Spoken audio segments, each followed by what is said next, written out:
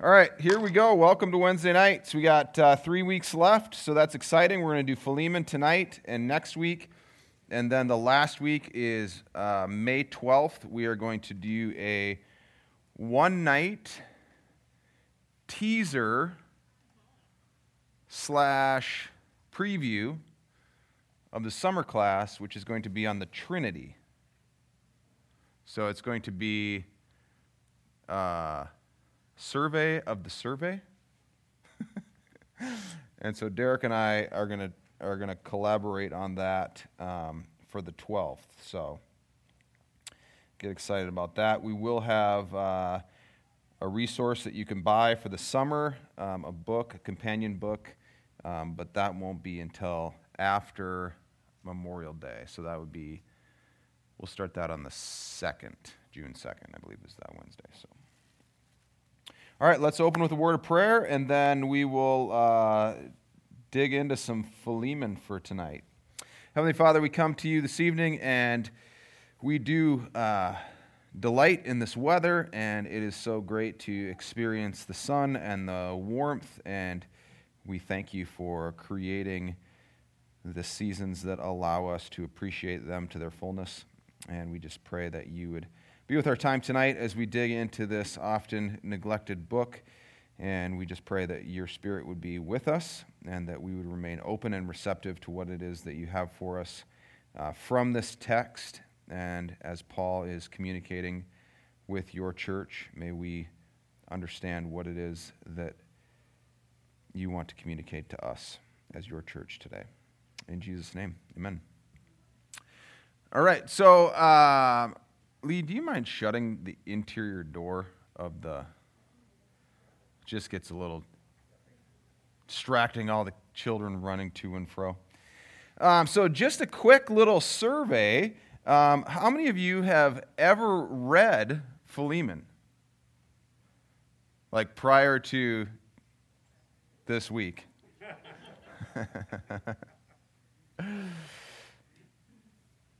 So it's certainly, we were discussing this afternoon, is Philemon an often neglected book, or is it, what was the other word we used? Brent, help me out. Overlooked, but, and basically, is it neglected on purpose, or is it intentionally not dealt with because avoided? So in essence, we don't want to deal with the content of Philemon, and so we just avoid it, or do we neglect it because it's so small and you think, how could something so small have any value for us? Either way, we are here tonight, and so that's kind of exciting. We've covered a multitude of books throughout this year, which has been kind of fun.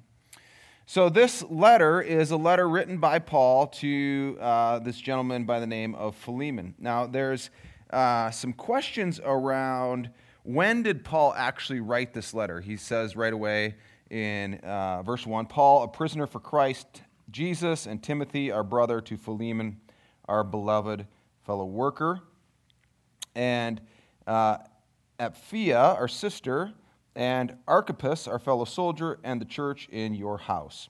So in classic letter fashion, we get who's writing, who he's writing to, and we start to ask ourselves, when is he writing this? We know that Paul was imprisoned around 60, 61, so was it about that time? There is some question around when he says a prisoner for Christ Jesus, does he mean that he is currently imprisoned? You know, this falls into, as N.T. Wright in his approachable commentary groups these as Paul's prison letters. So is Paul actually physically imprisoned? If he is imprisoned, the question becomes, is he in Rome or is he imprisoned in Ephesus? Part of that is the geographic relationship to Colossae, and how could one of the main characters in the book relate to or get to Paul where he was at if he was in Rome because it's so far away. We're going to say that he was more than likely in Ephesus when he's writing this, and chances are he was either physically imprisoned or at least being under some sort of house arrest with the Roman, because of the Roman authorities. So when we see this, Paul, a prisoner for Christ Jesus, we immediately start to ask, okay, if he isn't physically in prison, why would Paul choose to say Paul, a prisoner of Christ Jesus? Well, there are three main characters in this letter, and I was realizing that they won't be on the screen, but the folks that are watching this far less than the people that are actually physically here, so I'm going to move over to the whiteboard. I'll keep talking about it. So there's three main characters in this letter, and we're going to see them as they relate not only socially, but also within the church, and then and how they relate to one another. So, Onesimus. So Paul, he says that he is a prisoner of Christ because what he wants to do in this letter is he wants to de-elevate or lower his status in the overall hierarchy. In almost all of his other letters, he says Paul, an apostle of Jesus Christ, because he's trying to elevate himself as an authority within the church. In this case, he is actually trying to do the opposite and say that he is not this highfalutin apostle, which we know that he is, but he's equating himself with Onesimus, who happens to be a runaway, distant, fugitive-like slave, depending on how we see the interpretation of what's going on. Either way, he's not a person of high status. Philemon, on the other hand, we know is clearly someone of high status. If you're getting a letter from Paul, probably of significant status. Also, we know that he is a fellow worker. We see that in verse 1. We know that he is writing to the church in Philemon's house. Now, there's a direct connection between the letter that he writes to the Colossian church and Philemon, because Philemon is existing in Colossae. So when we talk about Colossians, there's some direct connections. We see a reference to Onesimus. We see references to Archippus. And so when we think about Colossians, we can also think about Philemon factoring into this as well. So Philemon is a high-status individual within not only society in Colossae, but also within the church. He is hosting the house church that exists at his home.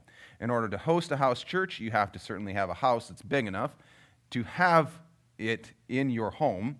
And also, we know that he is the owner of Onesimus, because a lot of this is about Onesimus' relationship to Philemon and also to Paul. So Paul makes an interesting move right out of the gate, and he says, I'm a prisoner of Jesus Christ, moving himself down on the social hierarchy, in essence, on par with Philemon. Because Philemon, technically at this time, is a criminal. He has left his owner or his master, and he is on the run.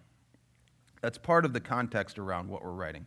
So Paul is making a case that he is on par with Onesimus. We know that Paul and Philemon had a relationship because of not only how they are interacting with each other, but Paul, as he was planting churches, would have planted this church and would have had a key part in Philemon's life and in his faith.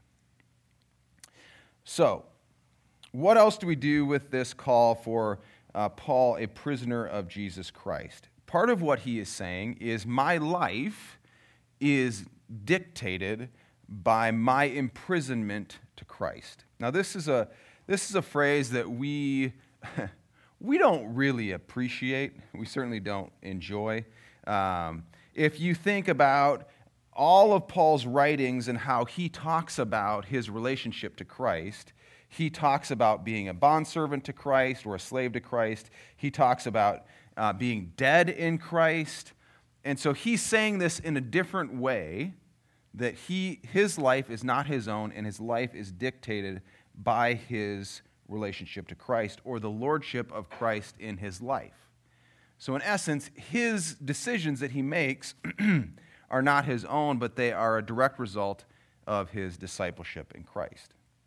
Why is he doing that? Part of why he's doing that is he's going to make the case to Philemon that he needs to make a decision based on his relationship with Christ and not on his own personal, worldly viewpoint around who he is as an individual.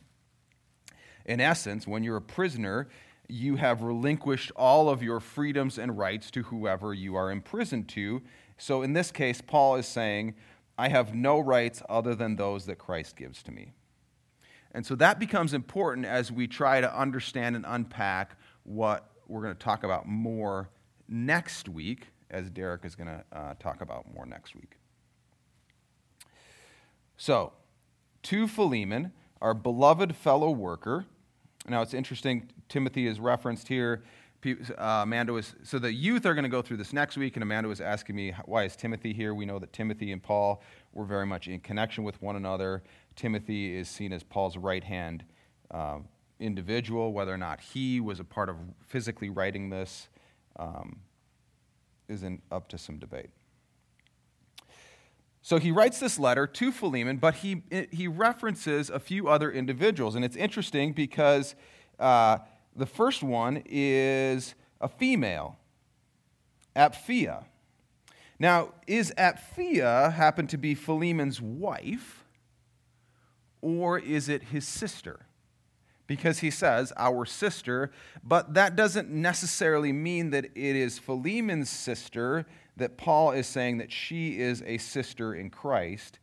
So why would he address a woman who was not living in his home at the time? So it was either his wife or his sister.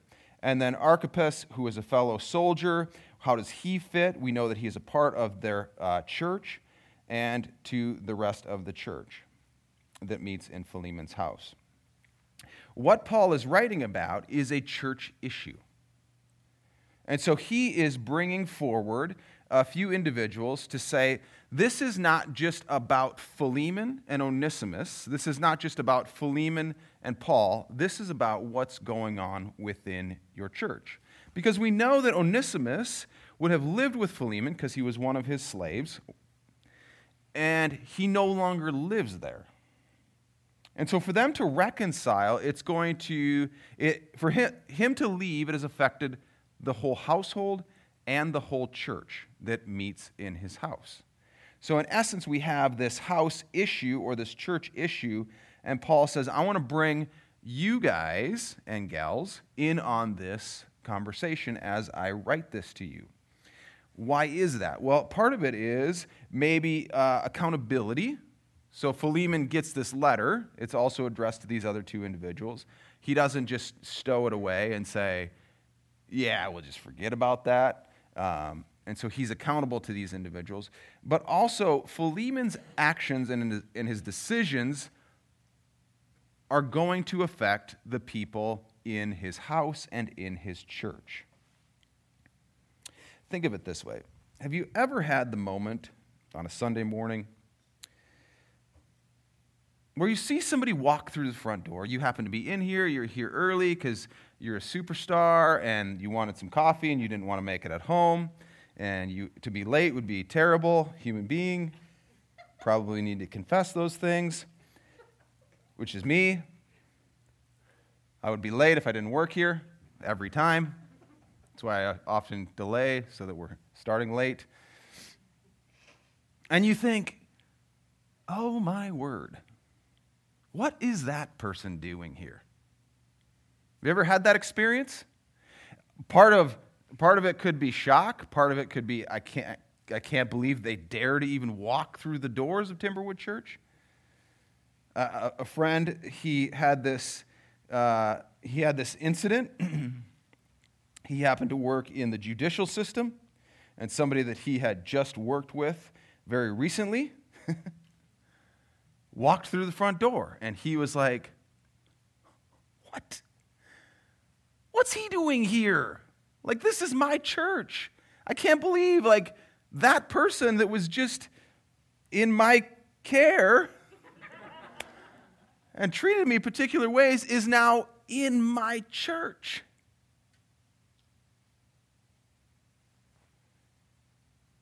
So we have this interesting picture of these people. Philemon's actions in how he addresses Onesimus are going to affect these other people, and Paul wants to bring them in and say, what we have in Philemon is a church body issue. So oftentimes we can go along different rabbit trails and we can miss out on what's going on. As one commentator points out, what is happening in this letter is a fellowship body issue. So then he says, grace to you and peace from God our Father and the Lord Jesus Christ. Now, we can oftentimes throw this phrase away because it's very stylistic, not only of Paul, but also of the ancient Near Eastern world to use this type of phrasing in a letter. But as we see in Philippians, little spoiler alert to next Sunday, not this Sunday, but next Sunday, we have a grace sandwich, which I think is one of Paul's favorite sandwiches to serve up. He starts with grace in verse 3, and he ends with grace in verse 25. He does the exact same thing in Philippians. Grace and peace to you from God our Father and the Lord Jesus Christ. He says that exact same thing in Philippians 1, and now, or the first part of Philippians, and he says it here. So is it a throwaway comment from Paul, or is it just the reality? I think it's the reality that Paul wants to communicate the importance of the grace that comes from Jesus Christ, the grace and the peace that comes from God through Jesus, and the importance of how that is going to be the driving factor around this relationship that is fractured within this church.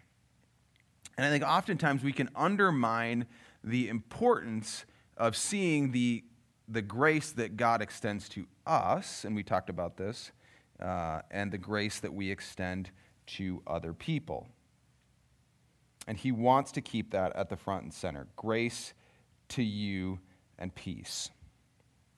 And then he goes on and he says, I thank my God always when I remember you in my prayers, because I hear of your love and of the faith that you have toward the Lord Jesus and for all the saints. And I pray that the sharing of your faith may become effective for the full knowledge of every good thing that is in us for the sake of Christ. For I have derived much joy and comfort from your love, my brother, because the hearts of the saints have been refreshed through you. So are you familiar with the Indian, like the country of India, the prophecy with the blind individuals and the elephant? Anyone familiar with this? Okay, there's, depending on how long you want the story to go, there's either 3 people or 6 people. And they're all blind, and they're touching the elephant at different parts. One is touching the end of the tusk. One is touching the side, and one is touching the tail. And as they're asked, what are you touching? The person touching the tusk says, I'm touching something. I'm touching a spear. And the person touching the side of the elephant says, I'm touching a wall. And the person that's touching the tail says, I'm touching a horse, because they think that the tail is like a horse. When in reality, they're all touching the same thing, and they miss out on the bigger picture of what's happening here.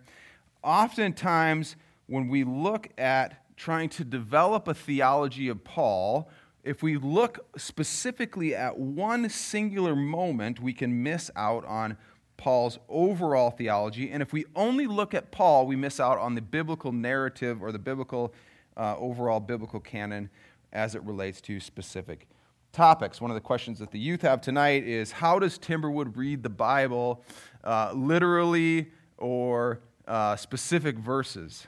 Which I found to be a very interesting question. And so I got to answer the question because Amanda was like, I don't want to answer this question. I think you should answer this question. Actually, she asked John or I, and John said Eric should answer the question.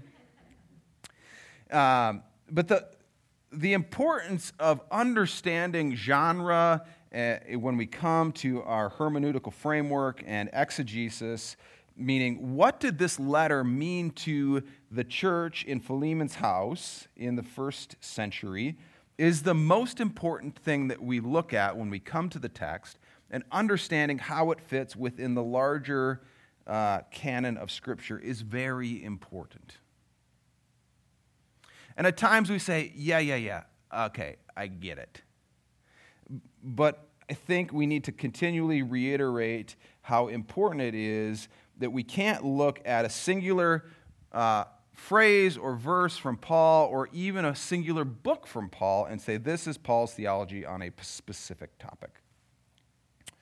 So we have really this interesting start to this kind of main introduction of what he has to say. He says, I thank my God always when I remember you in my prayers. And it brings up this interesting question, because we have this tendency, right, when somebody says something to us and we say, oh yeah, I'll pray for you. What does that actually mean? Does that mean like, I just prayed for you and so now I'm good to go? Does that mean I'm going to write it down into my list, my book of prayers, and I'm going to fervently seek God's direction on this, and whatever you're asking for, I'm going to go on my knees and ask God to be with this request? Does this mean that we're going to follow up and say, hey, I've been praying for this thing, how is it going? And see it as this relational entry point? And so when Paul says, when I remember you in my prayers, it is implying that he is continuing to build this relationship with Philemon from afar and through his relationship with the Lord, so that when he goes to God in prayer, he is remembering and celebrating and thanking God for who Philemon is. Now, the cynic comes to this first part of the book and the letter and says, Paul is just buttering him up. And those of you who are laughing, yeah. Is Paul doing this as a way, when you're looking to get something from somebody, you call them and you're like, hey, man, it's so good to see you the other day. And, you're such a good friend. I love you so much. And just what you're doing. I've been following you on all of these social medias, and it's just amazing who you are. And, oh, by the way, I don't think that we have to be that cynical. I think that Paul has a genuine connection with Philemon, and he is remembering him and thanking God for him in his prayers. Because again, Philemon, we know, has started this church in Colossae and in his house. He is making significant sacrifices for the advancement of the kingdom of God in the first century church. And Paul is saying, I am thankful for that, and I'm thankful for you, and I am remembering you. Part of it is because, verse 5, I hear of your love and of the faith that you have toward the Lord Jesus and for all the saints. So what is he being thankful for? He's being thankful for the love and the faith that Philemon has. Now this becomes very interesting translationally, because is the love that he has, toward the saints, and the faith that he has towards Jesus, because that's what we have here. We have two verbs, your love and your faith, toward Jesus and for the saints. So is he specifying that the faith is for Jesus and the love is for the saints, which is kind of weird because they're in opposite places? Is he saying his love and faith is both for Jesus and for the saints? But how is it that we have faith toward the saints, which we're going to get to in a little bit? I think more than likely it's both and. That his love is for the saints and for Jesus Christ. So in essence, everything that is flowing out of his faith in his life is a direct result of his love for Christ and his love for the saints. Because again, Philemon is a relational book. It's about relationships and the restoration of relationships within the church and how we see one another within the church. And he says, and I pray that the sharing of your faith may become effective for the full knowledge of every good thing that is in us for the sake of Christ. Now, it's interesting, and so many times the English translation is so good to us, and then other times it completely fails us. Happens twice here in the first part of Philemon. The English absolutely fails to translate what Paul is trying to communicate. Because when he says, I pray that the sharing of your faith, when we think about that phrase, the sharing of your faith, what's the first thing that comes to mind? Testimony. We think of it in, I'm going to tell you, share with you about how God has affected my life. Now, the sharing word that he uses in the Greek is actually the word for fellowship. You say, well, why would they do that? I don't know. I wasn't on this committee. I was on a different committee at the time for this translation. I was busy. But he uses this idea of the koinonia of your faith, the fellowship of faith. So this idea of the fellowship of faith is so much larger and bigger than the sharing of our faith. And it translates in the way that fellowship is sharing in life with other believers.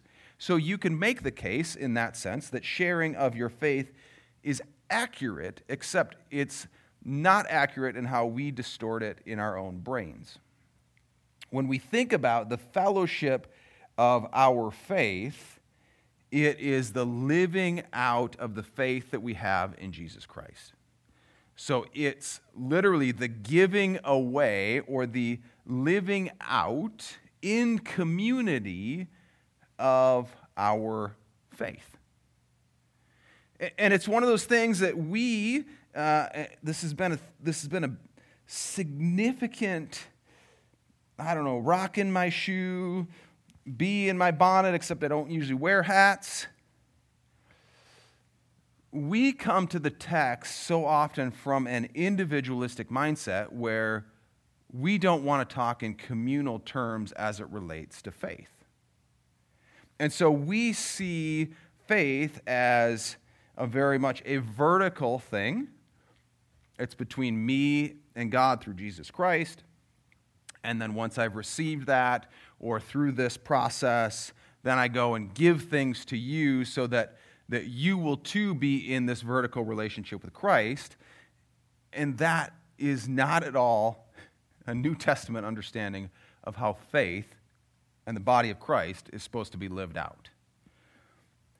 And so what Paul is saying is, Philemon, you have been living out your faith within the community of Colossae, within the church, and it's about the mutual sharing of one's time, talent, treasure is what we say, very much an Acts 2 approach to faith. Because faith in a church body, which I would contend, faith doesn't really function the way it's supposed to outside of a body, outside of the body of Christ. Looks like being and doing and sharing together in everything. To which all the introverts said, is there another option? But when we see what is happening in this letter, we realize it is about the fellowship of this body of believers in the first century and how they are living out their faith together. And here the head of the church, Philemon, is being praised by Paul, and Paul is thanking God for what he is doing by living out his faith. And what is the result when what is the result of Philemon living out, fellowshipping, sharing his faith? He is becoming effective for the full knowledge of every good thing that is in us for the sake of Christ. And remember last week, Peter was talking about this concept of knowledge. So it's the more we live out our faith in community, the more we understand what our faith is supposed to look like, the more we understand who Jesus Christ is, and the more our actions are driven towards Christ. And again, we have issues when we talk about every good thing or every good work. We're like, yeah. Can we talk about the grace and peace again? Because talking about the works thing makes me really uncomfortable. But as Beale says in his commentary, the aim is to do such good works with a view toward Christ. So this view of how we live out our faith is by doing good things toward Christ for the body. See that? Philemon is being commended because he is not living out an individualistic faith. He is doing everything he can to bring people to Christ, and his life is driven by his commitment to Christ and living out his faith in community toward Christ with his actions. And this makes a lot more sense when we look at why would Paul say he's a prisoner of Christ, because he's essentially saying, Philemon, you and I are living out our lives the exact same way. And this is a model for how we are to live out our faith. And then what is the product of that? Paul says, I have derived much joy and comfort from your love, my brother, because the hearts of the saints have been refreshed through you.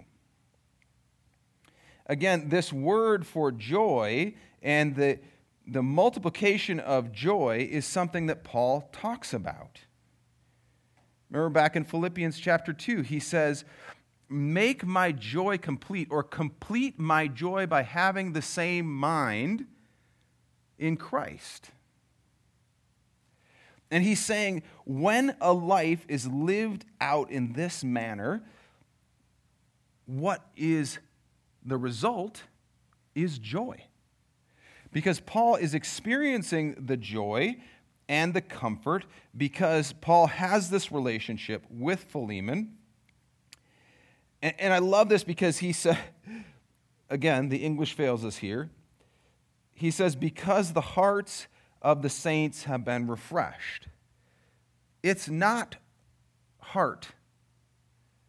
And how we know this is because the Greek word for heart is cardia. That's where we get cardiac, the whole idea of the heart, cardio. I was doing some cardio today, wondering why I was doing cardio. Sweating. This word is bowels. Because the bowels of the saints have been refreshed. And you immediately think, did they have an appointment the next day? They having a colonoscopy. What does it look like to have my bowels refreshed? Now, you take that out of context, and it gets awkward. But in the ancient Near Eastern world, the emotive center of human beings was in your bowels, more actually in your kidneys. And so what Paul is talking about here is when a life is lived out and when faith is shared within the community, what happens is joy and comfort and the refreshment of the whole person. And if you remember back to 1 John, what does John say? Our joy is made complete through the fellowship with one another. And so for Paul here, he's saying to Philemon, what you are doing and the life that you are living is having lasting impact, not only on me, but also on the saints. In essence, people know how you're living your life, and it's making a huge difference. And the question becomes, how do we embody and embrace this same type of posture? And this idea of refreshment is going to come back in verse 20. And this idea of refreshment in Christ. And so again, we start to ask ourselves, what is Paul doing in writing this letter? Because we know that Paul early on places himself in this lower level of basically criminal. And he uses the language of a criminal, somebody who's in prison. Onesimus is a criminal, which you're like, when does he come in? He's next week, okay? Trying not to step on Derek's touchdown call for next week. And so then what he does is he makes this direct connection between himself and Philemon, and he's trying to make relational connections about how we live out our faith, because this is an interesting thing as we approach this concept of how do we go about addressing problems within the church and challenges that exist, and how do we be reconcilers? This is really the overarching question of this whole book of Philemon. How do we live out a life of a reconciler within the body of Christ? And we see Paul very early on setting the stage by making this relational connection with Philemon and saying, man, you are doing such an amazing job. The faith that you are living out is having a lasting impact, and how you are doing life, how you are doing faith, is making a huge impact. And so, in essence, what I'm about to say, this is Paul, doesn't affect what you have been doing. Or to say it slightly differently, because of the faith that you have in Jesus Christ, because of your track record of living out your faith, the next step that you are going to be asked to take is the most natural step. Because what he is going to ask Philemon to do is one of the hardest things that we continue to this day to have a problem with, especially within the church, especially within a family context or within the body. And Paul says, when you live out your faith in the way that you're living out your faith, it brings about joy, it brings about comfort, and it brings about refreshment. And when I read those things, I think to myself, if somebody were to look at my life, and somebody were to look at my faith, and someone were to write a letter to me, would they echo the same sentiment? Would they say, wow, Eric, the way that you're living out your faith produces joy, and it produces love, and it produces refreshment for the body of Christ? And as I read this, and as I've been studying this and going through this over and over, I just keep asking myself, is that true for my life? Not in a self-evaluative way, because we all know we're terrible at that. I made some some food the other night, and I was like, oh, this is really good. And my family's like, no, it's not. No, it's pretty good. No, it's not really good at all. In fact, we're going to throw it away.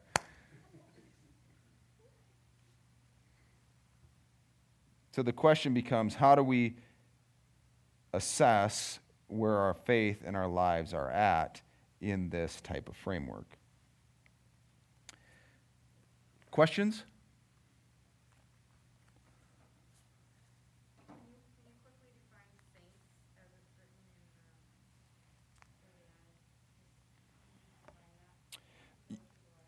in Yes, so that would be anyone who is a follower of Jesus Christ, generally. Yeah. So it's not like it's some special group of like VIP Christians. He's saying it more generally.